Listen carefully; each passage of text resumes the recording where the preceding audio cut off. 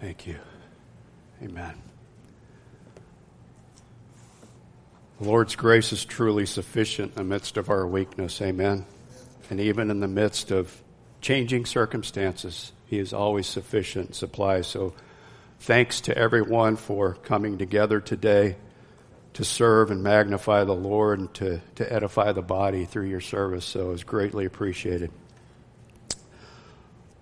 We need the Lord's help. I need the Lord's strength today, and especially for my voice. So beyond and more importantly to that, for the ministry of His Word to our hearts. So let's seek Him in prayer. Father, again, we joyfully and with much anticipation and confession of much need of You, we ask, God, now for Your mercy, Father, for Your divine presence in the person of Your Spirit to be in and among us. And Father, that Your Word, Your eternal, powerful, life-transforming Word would go forth from these lips and from what we have captured and written before us. May it permeate and penetrate our hearts and minds.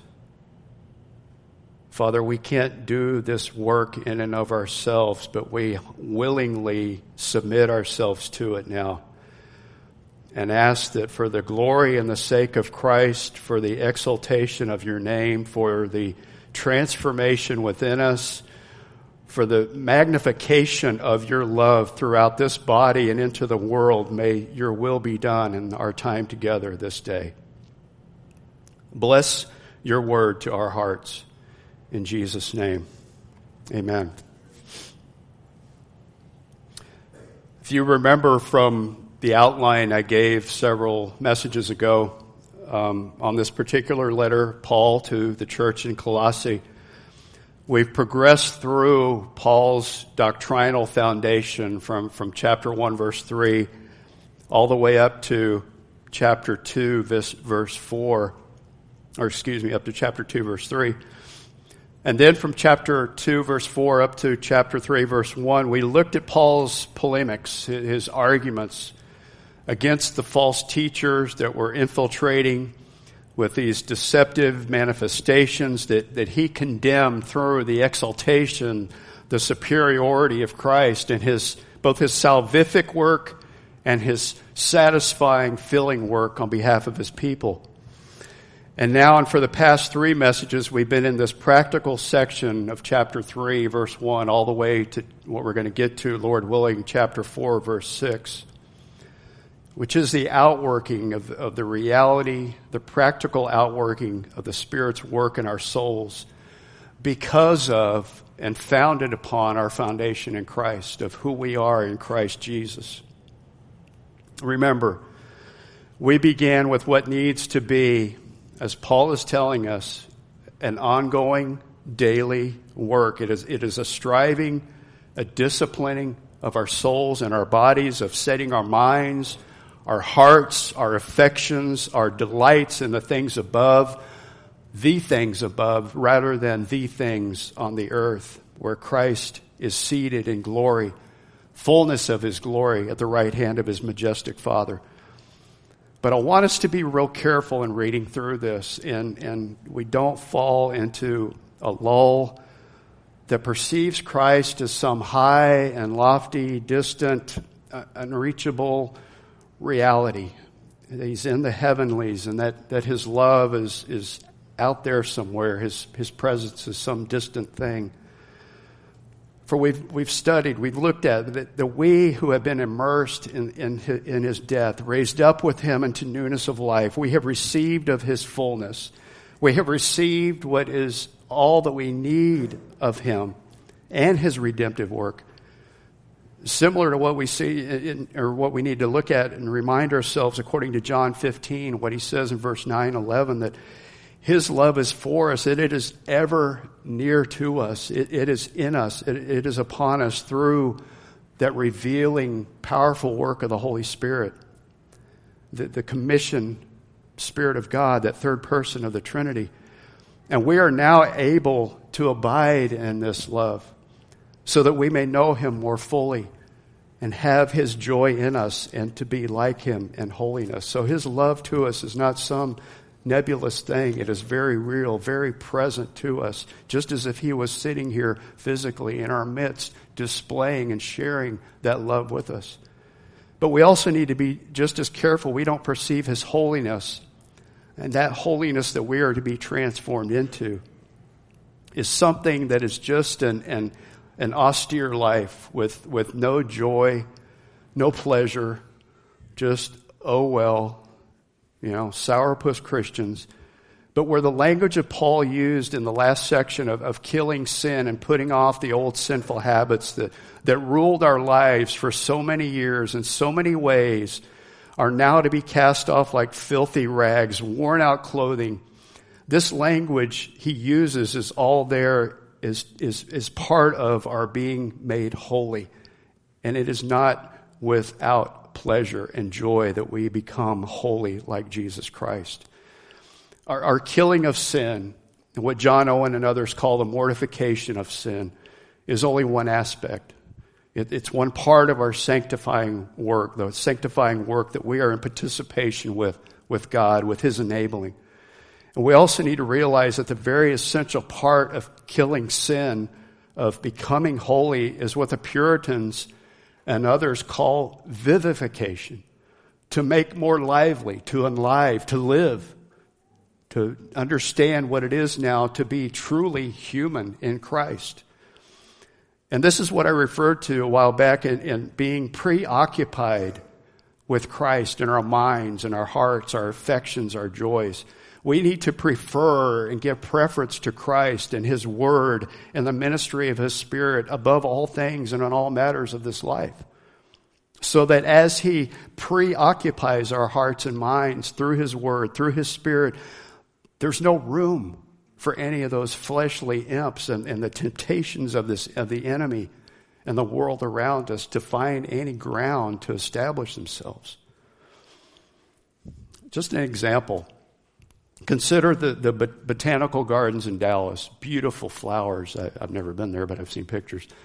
Beautiful flowers. But what if the horticultural experts, the gardeners, always spent their time pulling weeds, clearing out the underbrush, getting rid of the grass, paid no attention to the flowers? Eventually it would dry up, it would die out, it'd be a wasteland. The same is true for us. If we just focus on killing sin on one aspect of our sanctification and not realizing and living in where that life comes from, we'll become downcast. We'll be introverted. We'll be doldrum, in the doldrums. So it's with great and greater reality in our souls that Christ, he's our master gardener, the master gardener of our hearts, of our souls, our lives. And his concern for us is both individual and corporately. As his redeemed, we are now being, as Paul describes here in this letter, we're being joined together, fitted together. It's to transform the gardens of our hearts with his beauty, both in life and in weed pulling, of sin killing and putting on his graces. We're to emanate that aroma of his eternal life and to bear the fruit of his Spirit's work within us. Amen.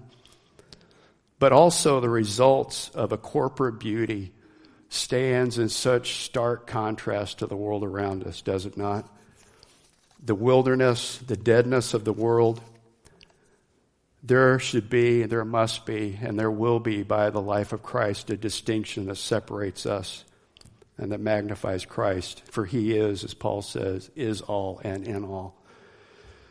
And what Paul was commanding the Colossians and for us to kill and to be killing, to put off from verses 5 to 9, all that typified our life in that idolatrous desire and attitude and thought and pursuit and the actual outworkings of that in our lives, all those sinful habits that we had grown accustomed to in our flesh prior to Christ.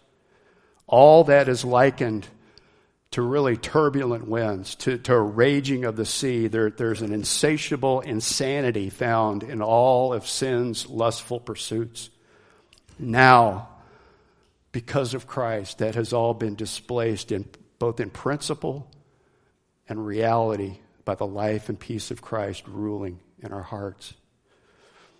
So the Lord has given to us through Paul in these next 6 verses both a beauty of style in the description of the graces of Christ that he gives here, but also that we are to continuously, actively, and purposefully be putting these on. But also, just as beautiful and also just as necessary it is for us to embrace the very practical value and necessity these daily graces are. They are spiritual, yes, amen, but they are very practical as we live our lives each day. We are in a race. We are in a marathon. We are not in a sprint. So we need to, as we have putting off the old habits of sin, we need to be developing new habits of the grace of Christ in our lives. Reading the Word, praying, fellowshipping, encouraging, supporting one another. All of these are the work of the Spirit of life within us. And all of this, which of course is by and only through an objective faith in Jesus Christ alone. So over the past weeks and months, as I've been reading and rereading and studying and meditating on these verses, and specifically in this particular section, chapter 3, 1 to 4, 6, I started asking myself the question, and this isn't a sarcastic or rebellious question, but why do we need to dig into these verses so much? We know we desperately need God's Word to be inscribed in our hearts because it is true, it is infallible, it is eternal, it is fully complete in meeting our truest needs. And it satisfies our deepest desires and accomplishes all that it promises. But why study these particular verses in Colossians? Remember I said last time we were going to hover here for a while. We are. We're going to meditate here, I should say. So we're not going to hover above it. We're going to be inscribed by these truths. But I put together some observations that I want us to consider. First, you want to know what God's will is for your life? It's right here in these verses. We don't need to look any further. We saw in chapter 1 of Paul's prayer that God would fill us and these believers with the knowledge of his will, with all spiritual wisdom and understanding, so that, why? So that they will walk, that our lives will reflect the value and the worth of the Lord, pleasing him in all aspects, bearing the fruit of the Spirit, and in every good work, and increasing in the knowledge of God. If we really want to know what God requires of us here and now, this day, individually and as members one of another in this church, you'll find it here. Second observation, this passage will show us, and carefully understand this, hear me closely. Christian living, our life in Christ, is about do's and don'ts. And this is not legalism in order to gain God's acceptance based on what we do or what we don't do. This is about Christian living.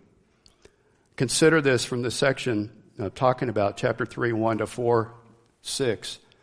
There are at least 22 imperatives, 22 commands in this short section. 22 imperatives of what we are to do and what we are not to do in our daily living. And you can say these are ingredients to a holy lifestyle. Are we not saved by the high King of heaven? Are we not now in a new kingdom and under a new master? And if so, if we believe this now results in a loving response of obedience to our Lord, should we not heed his good and beneficial commands? As they are both issued to us in love and for our good. And so we too, in a loving response of his initial love, have a desire to obey him, to hear him and obey. And we see a lot of confusion about this today. And what I'm talking about is what we call our freedom in Christ, or Christian freedom. And what does that mean? Well, for some and many discussions I've heard, Christian liberty means that I can do whatever I want now that I'm in Christ. However, God's word defines this liberty as meaning that I am free to do what God wants. However, God's word defines this liberty as meaning that I am free now to do what God wants. This is our true freedom, not to do whatever we want. That was who we were in sin, insanely pursuing all the desires of the flesh. This describes our life before Christ. But our true liberty in Christ is the freedom to do what God wants. Is it a complete reorientation of our lives, our affections, and our wills to be in alignment, in agreement, and in pursuit of what God wants and what he wants alone.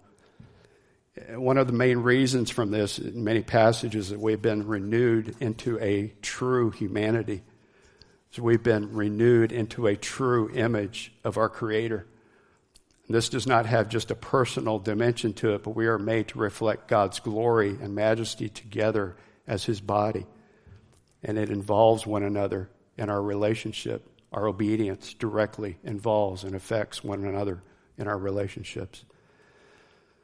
Third observation, that this practical section reveals to us that our life as believers, as Christians, that it is about balancing what Paul's been giving us here in the indicatives and the imperatives.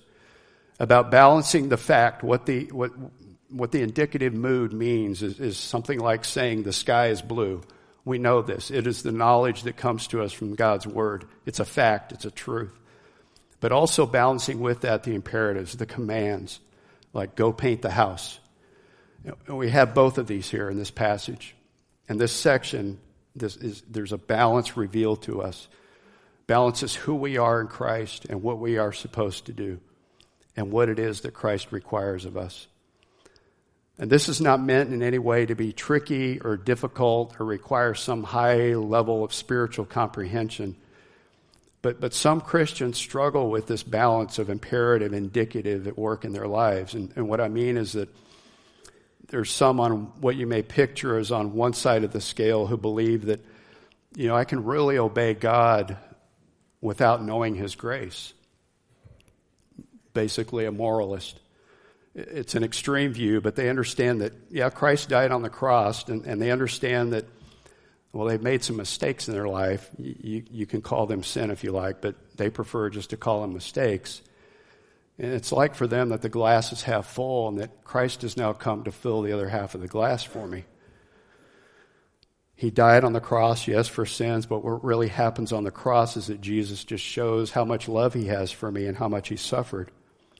And now I know because he says he has a wonderful plan for my life. And if I just be nice to everyone, nice equals nice, that'll please God, I'll be okay. He'll bless me with what I want. But this is the perception of the gospel by some, as false as it can be. This is how some deal with the balance of God's commands for them.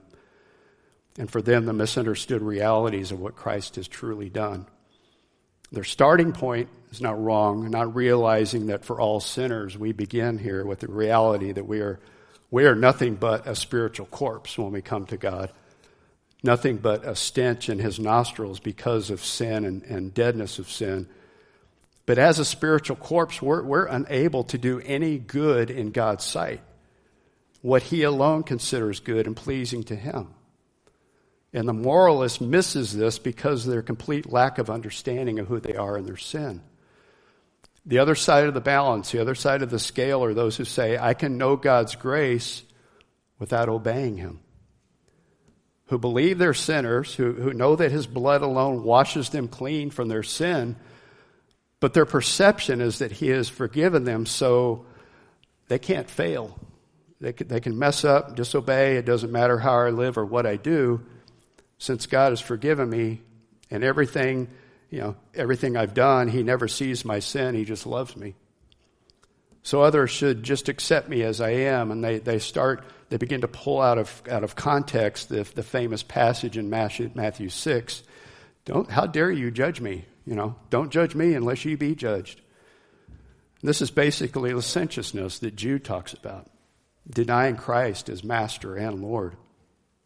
So this Colossian passage corrects these extremes. It brings the balance so powerfully. And for the true believer, it provides what we need to know and the indicatives and the imperatives, how they're to be worked out. And what we have it given to us in such a way to cover every aspect of our lives as we progress, Lord willing, through this. For every believer, whatever day and age, there's a reality of what has been accomplished for us in our journey. If you remember, we looked at the past and present and future aspects. That Paul, in the past, he says that, at the time and moment when God intervened by his power, he washed you and regenerated you by his Spirit. He made you one with the Lord Jesus Christ.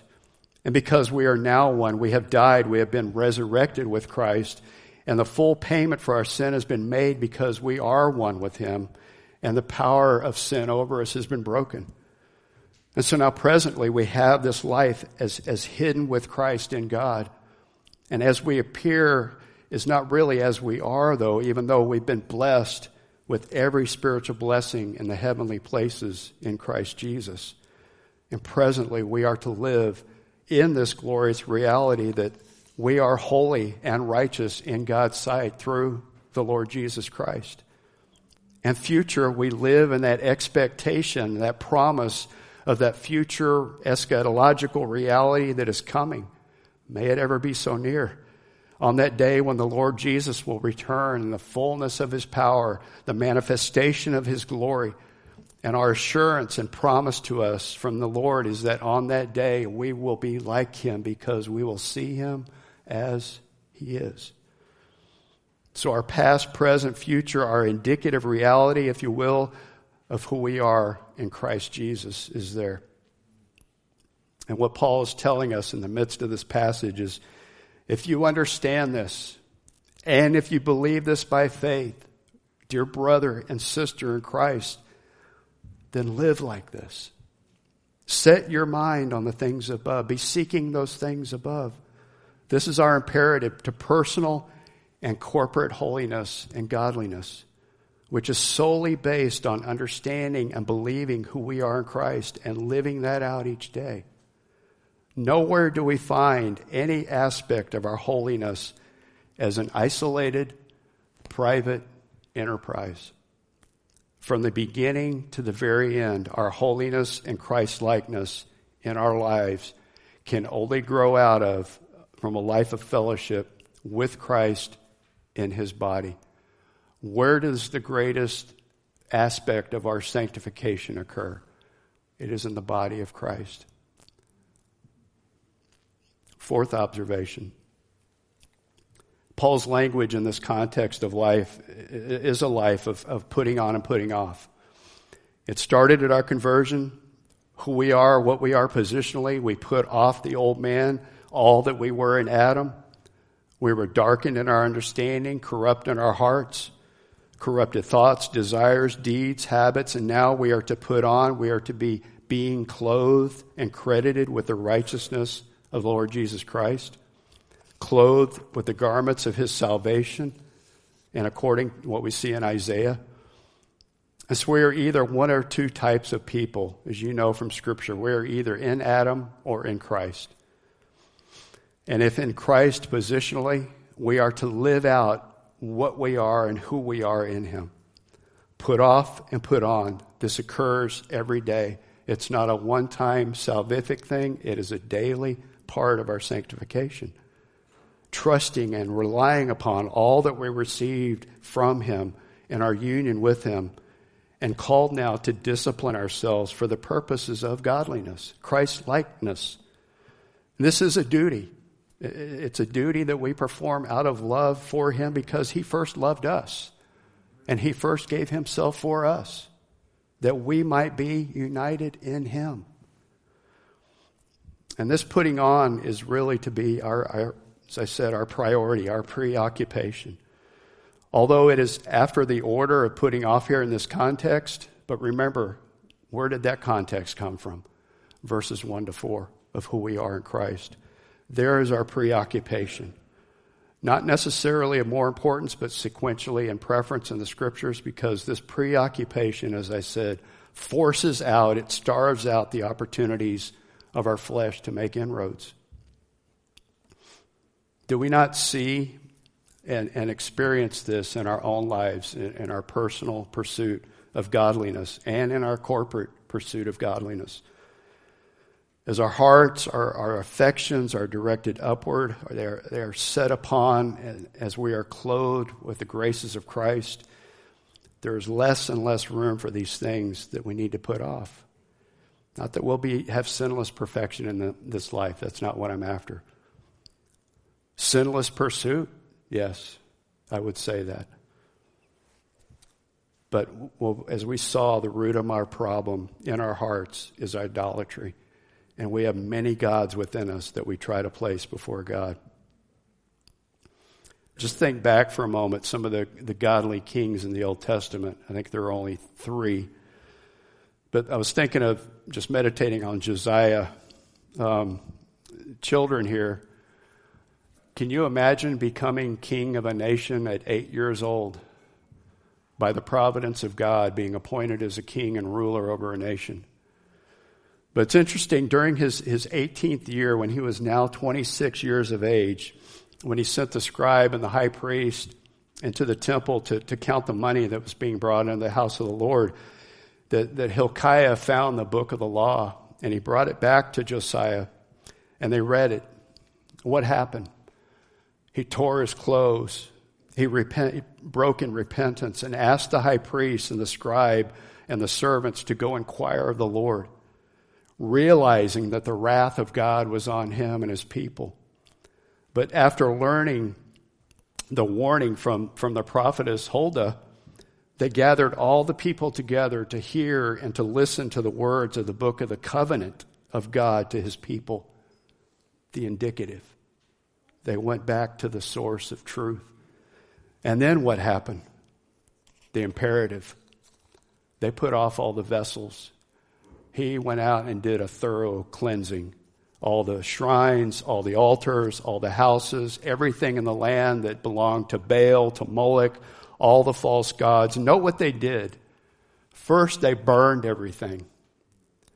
Then he ground it into dust and then scattered the dust on the ground. This was symbolically given originally from Moses. This is what Moses did. And how every godly man and woman is to deal with the idols and the idolatry of our heart before a living God. 5th observation. This section shows us that our lives in Christ is about being countercultural. Do we want our lives to count? Young adults, children, do you want your lives to count? Do you want to do the hard things in life, the challenging things in life, to really make a difference in this world around us? Is that your desire? Do we want to live in such a way that we're not going to waste our time and energies and monies on the things, the entertainments of this world? What has been given to us by God, He numbers our days, and they are but a handbreadth. Living out this text each and every day will produce that in you. You will have a life that counts in this world to the glory of God and for the goodness of your soul. It's hard life, but it's God exalting, God glorifying.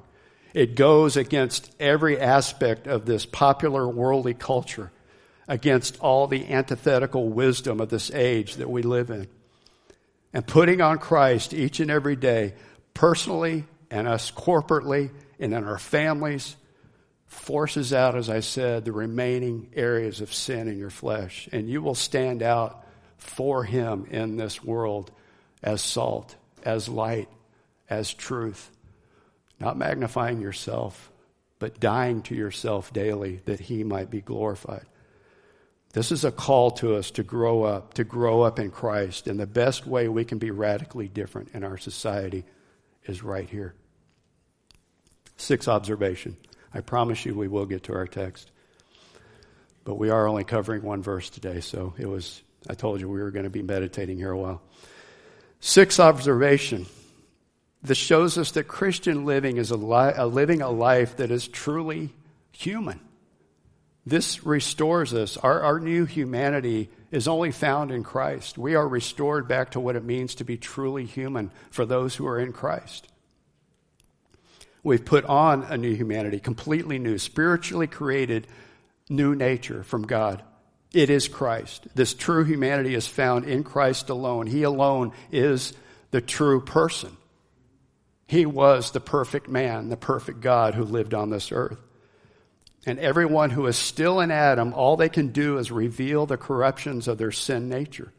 And where the image of God has been completely lost, naturally and spiritually. But putting on the Lord Jesus Christ is to actually experience what it is to be truly human here and now.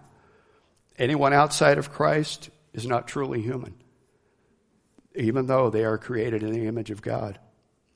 Think about that, especially if anyone here does not profess Christ as Lord and Savior. You're not truly human. Yeah, you exist in the flesh, but spiritually, you're dead. You're a spiritually smelly corpse before the living God. And yet Christ has come to reconcile that. Seventh and finally, this section is so important because this is where Paul is leading us. It shows us so well what Christian living looks like in a community of believers, in the church. All of the one anotherings that we are to experience and grow in. How we are to thrive in this new humanity in Christ. And what we have heard from Paul in commanding all that we are to put off, the malice, the anger, the hate, and what we are going to look at today is beginning of what we are to put on in Christ. The compassion, the kindness, the humility, the meekness, and bearing with one another, the patience. Not only having a personal dimension to it, but more importantly, and take note of the distinctive order in this text, all of these put off and put on commands are relational. You can't put these things on in isolation and work them out individually. Think about if you were a believer on a deserted island. How would these things be worked out? How would they be expressed? How would anybody see the fruit of the Spirit at work? That's why Christ unites us in a body, so that that fruit will be manifested, not for my selfish enjoyment, but for your benefit. And likewise, your fruit is for my benefit, to the exaltation of Christ, but as a glorious testimony to a dying world around us, to demonstrate his love in such a powerful way that your life is so much more important than mine. So Paul talks about giving preference to one another in love. Christ died for me. I'm willing to lay my life down for you. As I showed you in the presentation in Sunday school, these brothers and sisters in Cuba willingly are willing to lay down their lives for you, no matter what. God the Father does not see us as individuals in and of ourselves, but he does see us and saves us as individuals, but does so, and through this salvation, calls us to a broader, larger community, the body of Christ. And this community is both universal, but also one that is specific to a location, an assembly as directed by the head of the church, Christ himself. It's where we get all of our wisdom from, all of our sustenance, all of our enablement from his Spirit is by the head of Christ.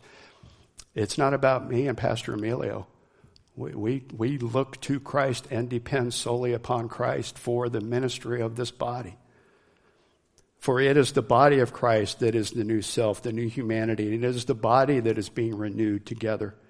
And we can see that Christianity and Christian living is not a Lone Ranger work. And this is why Paul uses that aspect of the physical body that he described in chapter 2:19 that I went through before. All the ligaments, the joints growing together, being supported together, held by harmonious work, and the growth that results from that is of God. Do you see? I was just in awe considering the beauty and miracle of this from a physical aspect and how he does this so well, so timely, so perfectly. As imperfect as we are, his perfections are bringing us together as we're needed in our local assemblies. How he brings brothers and sisters in who are struggling, maybe not even saved, but are struggling in the faith, and they hear the word of truth, and they're brought in and attached. It's glorious. It's a wonderful thing. But consider this. Can we really be a Christian apart from the local church? Can a believer refuse from being joined together in Christ if this work of Christ is intended to be entirely relational? I hope and pray that as we've looked at these several sincere observations from this practical section in Colossians, that the Spirit of God will truly give us a deeper understanding of the Scripture. We'll really be illuminated by it.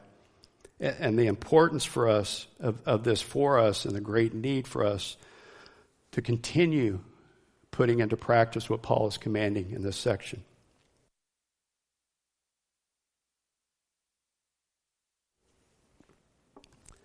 So, amen, we come to our text for today. And I want to reread verse 11 as kind of just an introductory reminder. And I really actually like the way the ESV starts verse 11. As our position in this new humanity, in this new life in Christ. As we are in the new man. And as we are now in this body, this assembly as believers in Christ. ESV says here or where. Hopu. The Greek. It says here a renewal in which there is no distinction between Greek and Jew, circumcised, uncircumcised, barbarian, Scythian, slave, and free man, but Christ is all and in all. So, as those who have been chosen of God, holy and beloved, put on a heart of compassion, kindness, humility, gentleness, and patience. And Paul is here in verse 12 elaborating on our new humanity in Christ, further what he started back in verse 10, and putting on the new self. And with this, he now not only explicates the principles and what it should look like, but what the daily practice is to be like and the reality of it. And before we get to these virtues of Christ, these graces of Christ, this fruit of the Spirit, it's much like Paul's exhortation to us in Romans 13:14 of who we are to be putting on. Paul says, it's actually a better way in the Greek than what the NASB gave to us. I'm sorry for that, but in the Greek it's put on, therefore. And this particular therefore refers back to verse 10's participial form there of what we've already put on, that new self, new man. But he says, put on, therefore, as those who have been chosen of God, as the elect of God, as God's own elect. Just stop and savor that for a moment. This description, this chosen of God, was specifically used for the Israelites in the Old Testament. Psalm 105:6 and I think also verse 43, it has from that passage, and for these Colossian Gentiles and for us today, it has extreme significance. This is an amazing consideration. It is exclusive. It is only for those who, because of the redemption brought by Christ's death and and shed blood from the cross, for those who participate by faith in his death and resurrection, are now identified as God's own people. Turn over just a couple pages in your Bibles to Ephesians 1 real quick. I want to read a couple verses there because Paul really expounds on this and elaborates this. And from verses 4 to 6, we really see the reality of Romans 11, for from him and through him and to him, we see this glory of Christ. He says in verse 4, just as he, God, chose us in him, Christ, before the foundation of the world, that we would be holy and blameless before him. In love, he predestined us to adoption as sons through Jesus Christ to himself, according to the kind intention of his will, to the praise of the glory of his grace, which he freely bestowed on us in the beloved. This choosing of God, this exercising his electing power, has an effect on our lives in all of its various phases. This is not some abstract or theory. even though this originates in God's eternal decree from eternity past, it now becomes in the life of the believer a force, a power in the heart and soul and life of the adopted child of God. This elective work of God has an intentional outcome, a result.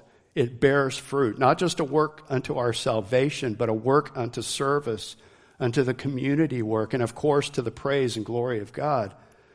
Because it is the electing work, an outcome that is all to his delight. It is for our eternal good. And this merciful election of God goes so far beyond what we can comprehend in this world. One that creates great worshipful awe in our hearts.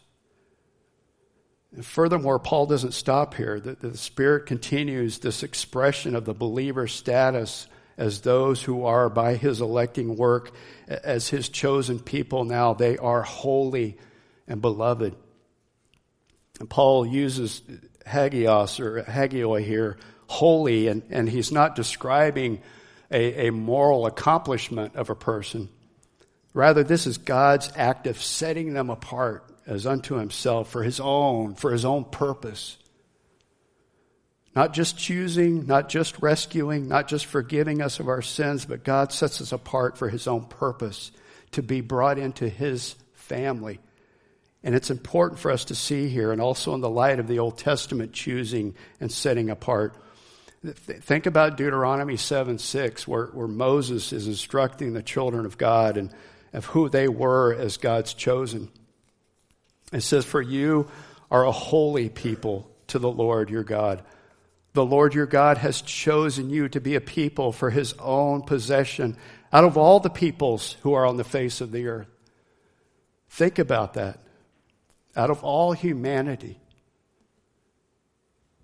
you were born in whatever country, born in sin, dead, hater of God, no spiritual life whatsoever. But in that particular instance and entrance of time upon your heart and soul, the Holy Spirit said, "You're mine." Wow. Does that amaze you?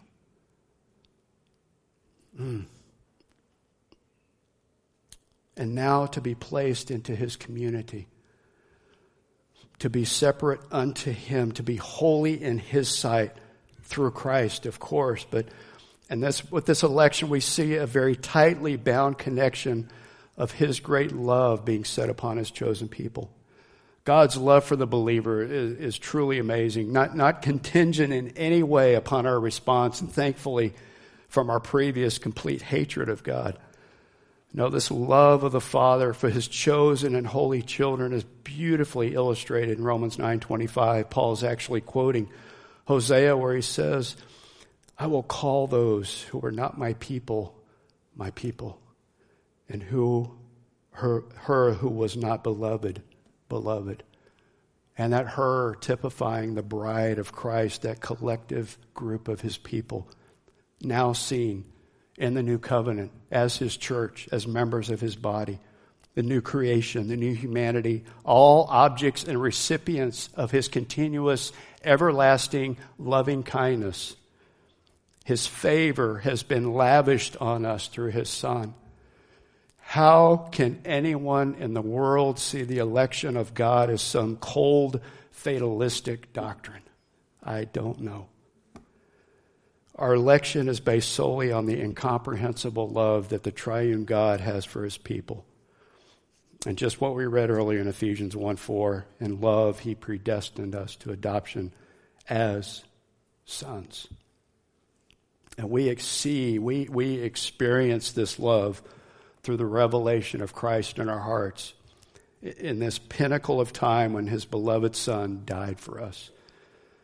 But Paul's use of this election language of those who are set apart to God and have this love set upon them bring about a great power to the imperatives that he now sets forth of what we are to be putting on, how we are to behave that is purely consistent with our new identity in Christ.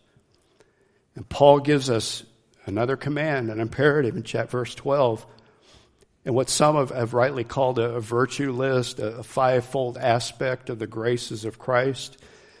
These are the ways the believer lovingly, faithfully, willingly responds to God's grace of election. Put on a heart of compassion, kindness, humility, and gentleness and patience. And we know these words, don't we? We say them often. We pray about them. We know the definitions, the descriptions.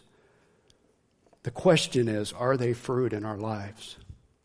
And there's an interesting comparison between this verse back to verse 5 and 8, where Paul also lists 5 vices found in the members of our flesh. But here he gives us 5 virtues or graces or characteristics that are to be fruit in the lives of the believers. And they cannot be isolated. They're not segmented one from another, each unique circle or aspect. They are all interwoven. They are overlapping. They are inseparable and harmonious with one another. You can't be compassionate without being patient, right? You can't be kind without being humble. You can't be meek without being compassionate. Do you see the relationship there, how they're inseparable, almost thriving, feeding off one another? And the reason is they are descriptive of selflessness, of being self-forgetful.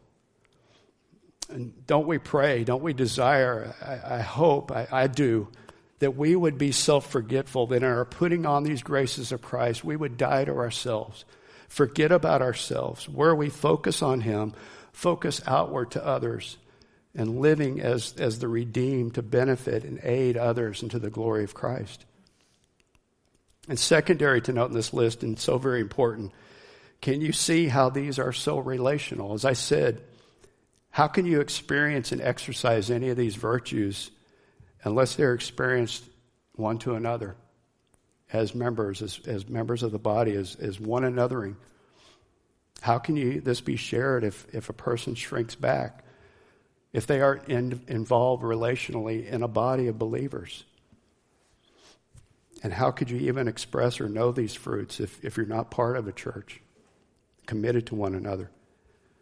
You can see here just the beauty and the need both for membership in the body of Christ. So Paul is commanding us here, put on, be enveloped in what is a mark of the new man in Christ, having what he describes as bowels of mercy, compassion, pity, a heart of compassion. This is what Paul describes in Philippians 1:8, a yearning with the deeply felt affection of Christ Jesus. And we see this in one example in the tender relationship between David and Jonathan.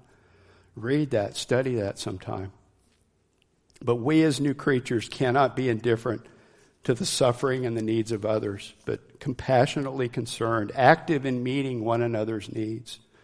We're to be Christ-like as he demonstrated such a heart of compassion and mercy on the lame, the sick, the possessed, the weak, the weary, the sinner, all who were his enemies. He not only had the feelings and emotions that were compassionate, but he expressed it in word, in deed, and in power. And just so closely knit to compassion is kindness, which from the Greek says it is the grace that pervades the whole person. It permeates, it actually mellows all the harshness within us. Christ's yoke in Matthew 11:30 is this way. It is easy. It's not harsh or hard to bear. It's an easy burden. It is light. It is kind.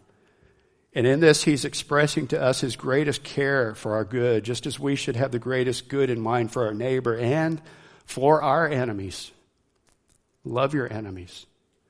And just as God demonstrates his kindness to his enemies, so in like manner are we to show kindness to ours.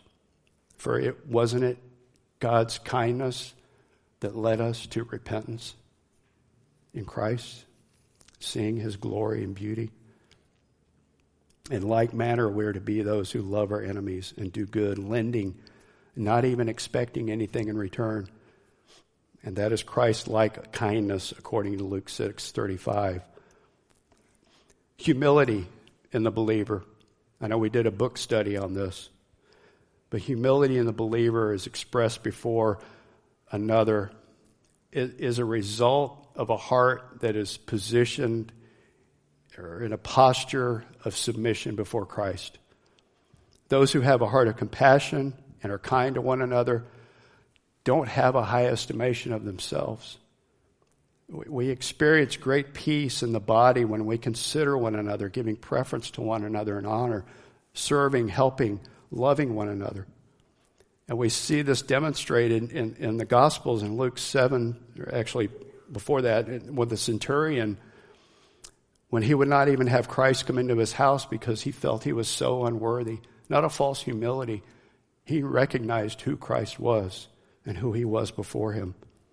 But in Luke 7:7 of the publican, when he beat his heart, would not even stand close to the altar and cried out, poured his heart out before God, not even able to lift his head, crying out, "Be merciful to me, a sinner." That's humility and recognizing who you are before God. So our humility before God and toward men cannot be mutually exclusive. They belong together, and especially between believers in the church, but not limited there. The humility is to extend out into the world, even to those who revile and persecute us. And this is what leads us, that interwoven aspect of meekness.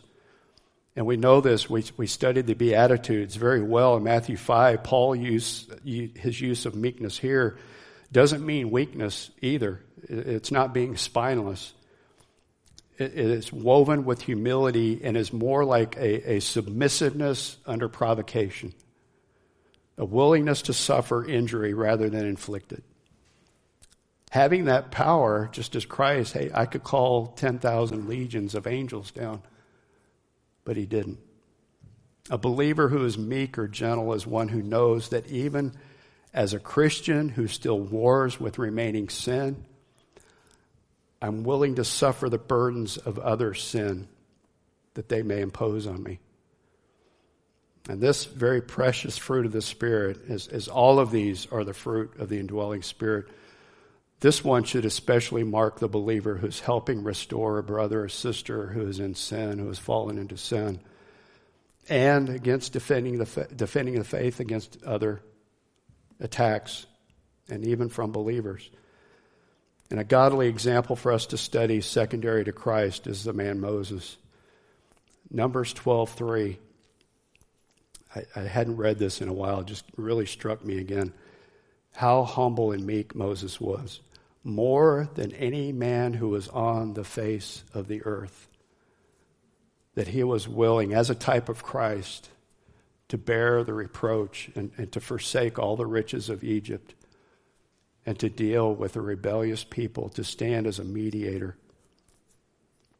in love and in great humility. And finally, and surely not least, but woven together again with these four virtues, is patience, or what may rightly be described as really long suffering. Who greater an example and the source of this virtue to us is Christ himself. One of the great riches of his attributes demonstrated toward us as sinners, his great endurance and long-suffering endurance toward all of us. For true patience is shown in one who endures wrong and puts up with the exasperating conducts of others rather than desiring vengeance. Even simple word response vengeance. Slander, malice, gossip. And with this fruit of patience at work in the life of a believer, are we only able to endure suffering for what is right and just. And in this we find great favor with God. So I pray, I hope, I ask the Lord reveal, we would see how these virtues of Christ are at work and will continue to grow and be at work, bearing forth in our lives as believers. But that they cannot be a reality if we are not interacting with one another, being spiritually joined to one another, being shared and enjoyed between brothers in Christ and sisters in Christ, and even to the amazement to those in the world. But let me ask, would any of these virtues, as I said, make any sense on a desert island? No, they wouldn't. They're to be shared amongst one another. And this is what Paul is going to demonstrate to us in the following verses of this section. We're not going to get to them today, unless you want to, but that's all right. But continue to pray and read over this section, meditate upon this, asking by faith for the Spirit's work in making these virtues, these graces of Christ, greater and greater reality in your life and your heart, that they may be measured and in greater measure expressed outwards as we realize who we are in Christ, our position in Christ, all that He has done for us. I need this. I must do this, and I pray you will as well. And in the simple and yet profound words, Paul says, do not merely look out for your own interest, but also for the interest of others. Amen. Father, we thank you, Lord, even for this one verse of instruction to us of what we are to put on because of who we are in Christ. I pray that this would be a meditation of our heart. For many, it is a reality, Lord, and I pray that it would continue as that daily reality, as that putting off and putting on, just as we're reminded as we put on clothes, we change clothes each day, that we would be putting on Christ, setting our minds on things above, looking to Him, the author and the finisher of our faith, and that we would not allow ground to be gained by remaining sin, but submitting ourselves in faith to the Holy Spirit's power and presence to do this work in us, because we can't do it of ourselves, Father. We know that. So we ask it of you to make it a reality, that you alone, Father, the Lord Jesus Christ, would be magnified, would be praised, and would be exalted in our lives. And in and through this church and beyond these walls and into the neighborhoods, into the workplaces, into the different cities, your kingdom would advance because of these practical realities of the grace of Christ. Thank you, Father. Thank you for providing and equipping us and not leaving us to ourselves. Not just saving us, Lord, but in your family, preparing us so that we may see you and tabernacle with you and likewise with us for an eternity. Oh, we long for that day, Lord. In Jesus' name, amen.